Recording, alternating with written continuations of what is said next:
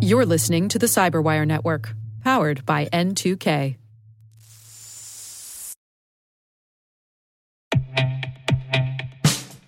And now, a message from Cyberbit. Mastering cybersecurity is like mastering a sport. You build muscle memory through rigorous practice, then you train as a team to foster cohesion while operating under pressure. Like athletes, cybersecurity professionals thrive on hands-on simulation. But traditional courses, certifications, and open-source labs won't build you a winning team. You need Cyberbit. Cyberbit offers a hyper-realistic simulation environment for your SOC, IR, and C-suite to refine your skills, all using the market-leading SIMs, EDRs, firewalls, and WAFs they use every day. Cyberbit is offering Cyberwire listeners a free live-fire exercise. Sign up your team now at cyberbit.com/cyberwire.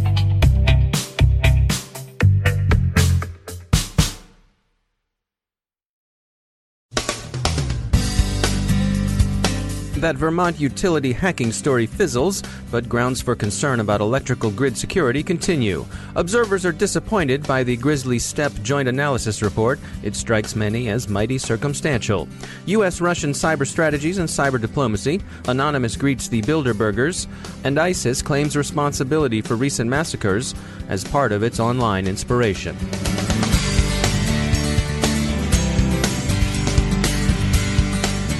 I'm Dave Bittner in Baltimore with your Cyberwire summary for Tuesday, January 3rd, 2016. We start the new year with a story that flared briefly only to be effectively debunked. It's a useful cautionary tale about the risks of hasty attribution. At the end of last week and last year, the Washington Post ran a much-quoted and widely redistributed story reporting that Burlington Electric, a utility in the northern New England state of Vermont, had been hacked by Russian intelligence services. A very disturbing story, but it's also a good news, bad news story. First, the good news. Essentially, the hacking story is bogus, based on misreading some evidence, dark hints drawn from official U.S. sources and then misunderstood, some inflammatory headline writing, and what other media outfits are calling a breakdown in fact-checking. The initial story said essentially that no one less than Fancy Bear herself was in the Vermont power grid and holding the northern part of that small state at risk. But on further reflection and with further investigation, people concluded that here's what actually seems to have happened. An employee's laptop, not connected to grid controls, turned up a warning that it might have connected to a suspicious IP address, one associated with but not exclusively used by threat actors. Burlington Electric isolated the device from its networks and inspected it for indicators of compromise. And they found some, specifically signs of the Neutrino exploit kit. Neutrino has been associated in the past with Russian intelligence services, but it's also been associated with lots of other threat actors as well, most of them ordinary criminals. Neutrino is freely bought and sold in the cyber black market, so this is, to put it mildly, very circumstantial evidence at best of the Russian hacking initially reported and vigorously denounced. And in any case, the laptop wasn't connected to control networks and was quickly isolated. It appears unlikely in the extreme that this infection will be leaving Vermonters shivering in the dark this winter. That's the good news. The bad news in this story, as media outlets from Forbes to The Intercept haven't been slow to point out, is that for all the concern about fake news, especially bogus rumors spread in the case of advocacy or information operations, it would appear the media gatekeepers could do with upping their fact-checking game. Joe Weiss is managing partner of Applied Control Solutions. He's a well-respected and sometimes outspoken voice in the world of industrial control systems. While he agrees the most recent incident in Vermont has been misreported, there's still reason for concern. NERC, DOE, and DHS all initially claimed that the 2015 Ukrainian cyber attack could not happen here, which is obviously wrong. Can it happen here? Of course it can.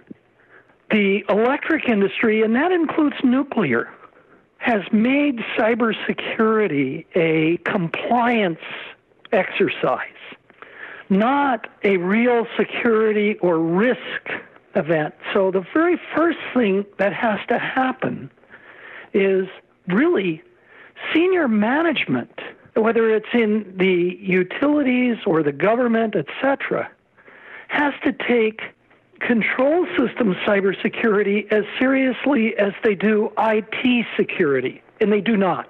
You need to really understand what you have installed. One of the things that the NERC SIPs allow, and there are both political and regulatory, or if you will, legislative reasons, the electric distribution systems are outside the scope of any of the cybersecurity standards.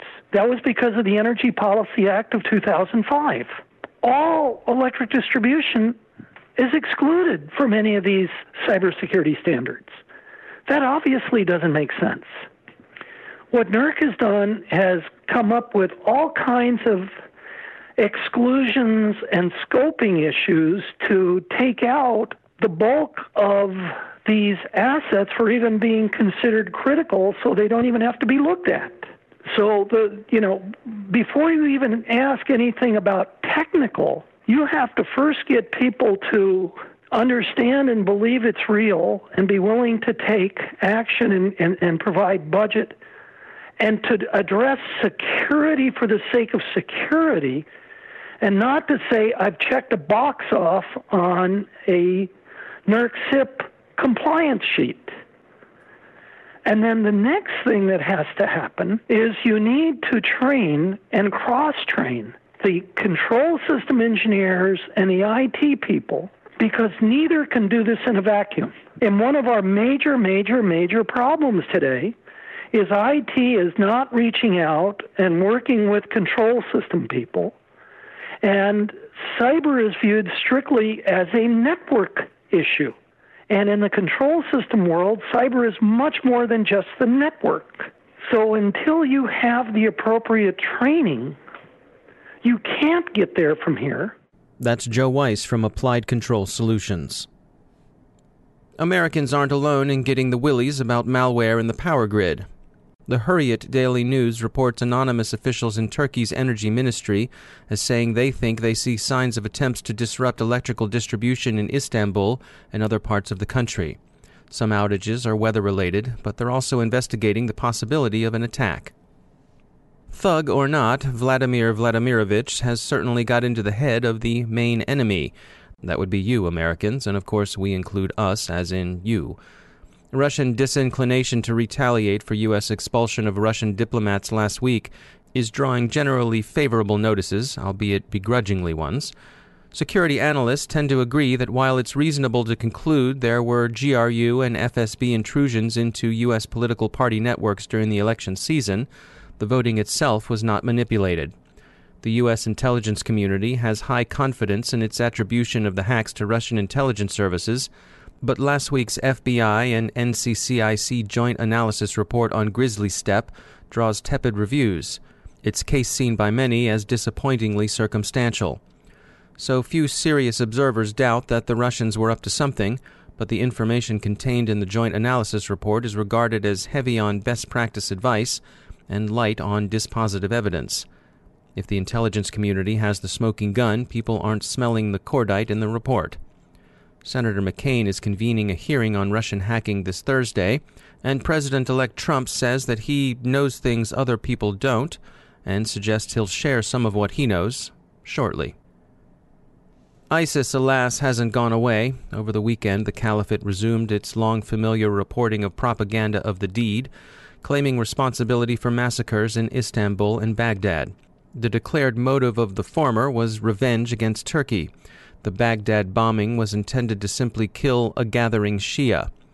German police appear to have interdicted another bombing plot in the Saarland, arresting an ISIS adherent on the basis of his online attempts to coordinate attacks. And finally, Anonymous has resurfaced in the new year, defacing a Bilderberg Group website to demand a change of heart from the Bilderbergers' elite membership. A resolution to work for the common good as opposed to one's narrow self-interest would doubtless be a good one for all of us, but we don't know whether a threatening defacement will have the desired effect. Perhaps we'll hear an update from the Bohemian Grove sometime this summer.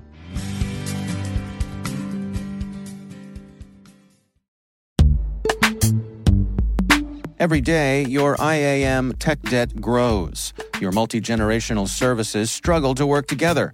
Building an identity fabric can fix this. It makes all your identity tooling stronger and allows you to connect any app to any service you want to use, with zero coding, zero maintenance, and zero app downtime. Strata's identity orchestration platform separates the identity logic from your applications, so you can optimize existing IAM tools and manage them in a single control plane. Now, every vendor, standard, and architecture work together. In short, building your identity fabric means you can secure your non-standard apps, keep your complex access policies, retire outdated IDPs, and modernize in record time. So build your fabric with Strata Identity and get rid of tech debt for good. Visit strata.io/cyberwire, share your identity priorities, and receive a pair of AirPods Pro. Offer valid for organizations over 5,000 employees. Connect today at strata.io/cyberwire.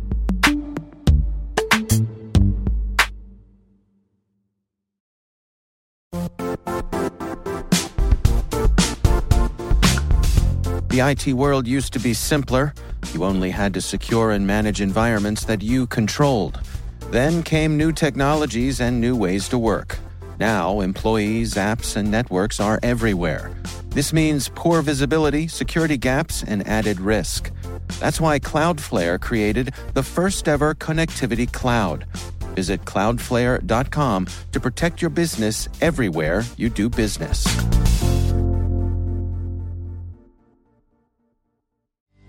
And I'm pleased to be joined once again by Dale Drew. He's the Chief Security Officer at Level 3 Communications. Dale, it's a new year. 2017 is here. What's your outlook for the coming year? Job security. I think 2017 is what I really like about 2016 and the direction that we're heading in is this notion that behavior analytics, AI and machine learning sort of elements, people really are beginning to recognize the value of that, not only as an independent capability, but as it enhances existing security technology.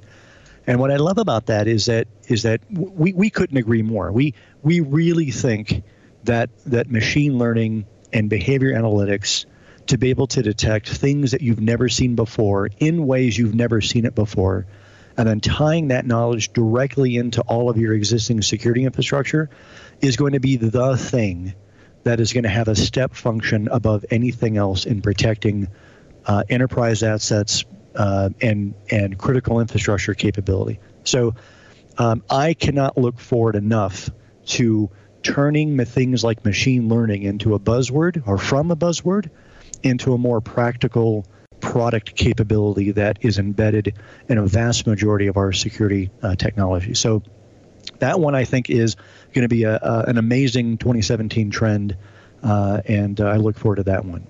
I think the other trend that we're going to see is IoT. I think that we've seen a significant explosion in bad guys just embracing IoT in a malicious way, right? We see that there are no security solutions for IoT. There is no endpoint protection. There's no intrusion detection.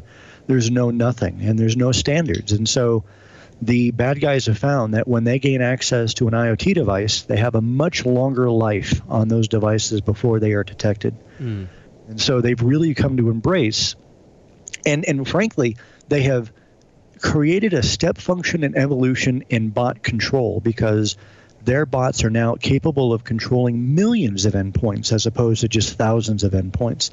And that's all because of this sort of attraction to IoT. So we really think that the bad guys are going to be doing significant research in IoT exploits. It's going to cause a significant amount of reaction from the community, especially in the IoT space, to react to all these security threats until we can get a lot more proactive. Because it's not the same. We're not solving for new problems in IoT. It's the exact same problems we've solved in every other computing platform. It's just the need to package that in a smaller device capability. I think it's going to be the challenge for us this year. All right, Dale Drew, thanks for joining us.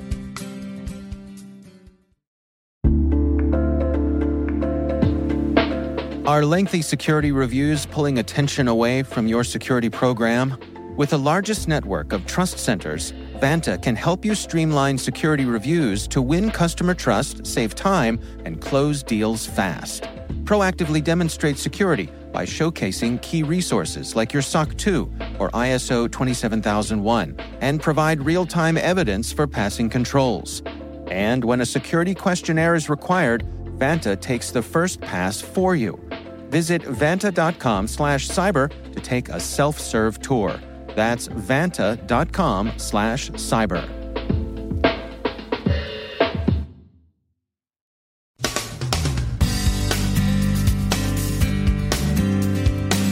And that's the Cyberwire. We are proudly produced in Maryland by our talented team of editors and producers. I'm Dave Bittner. Thanks for listening.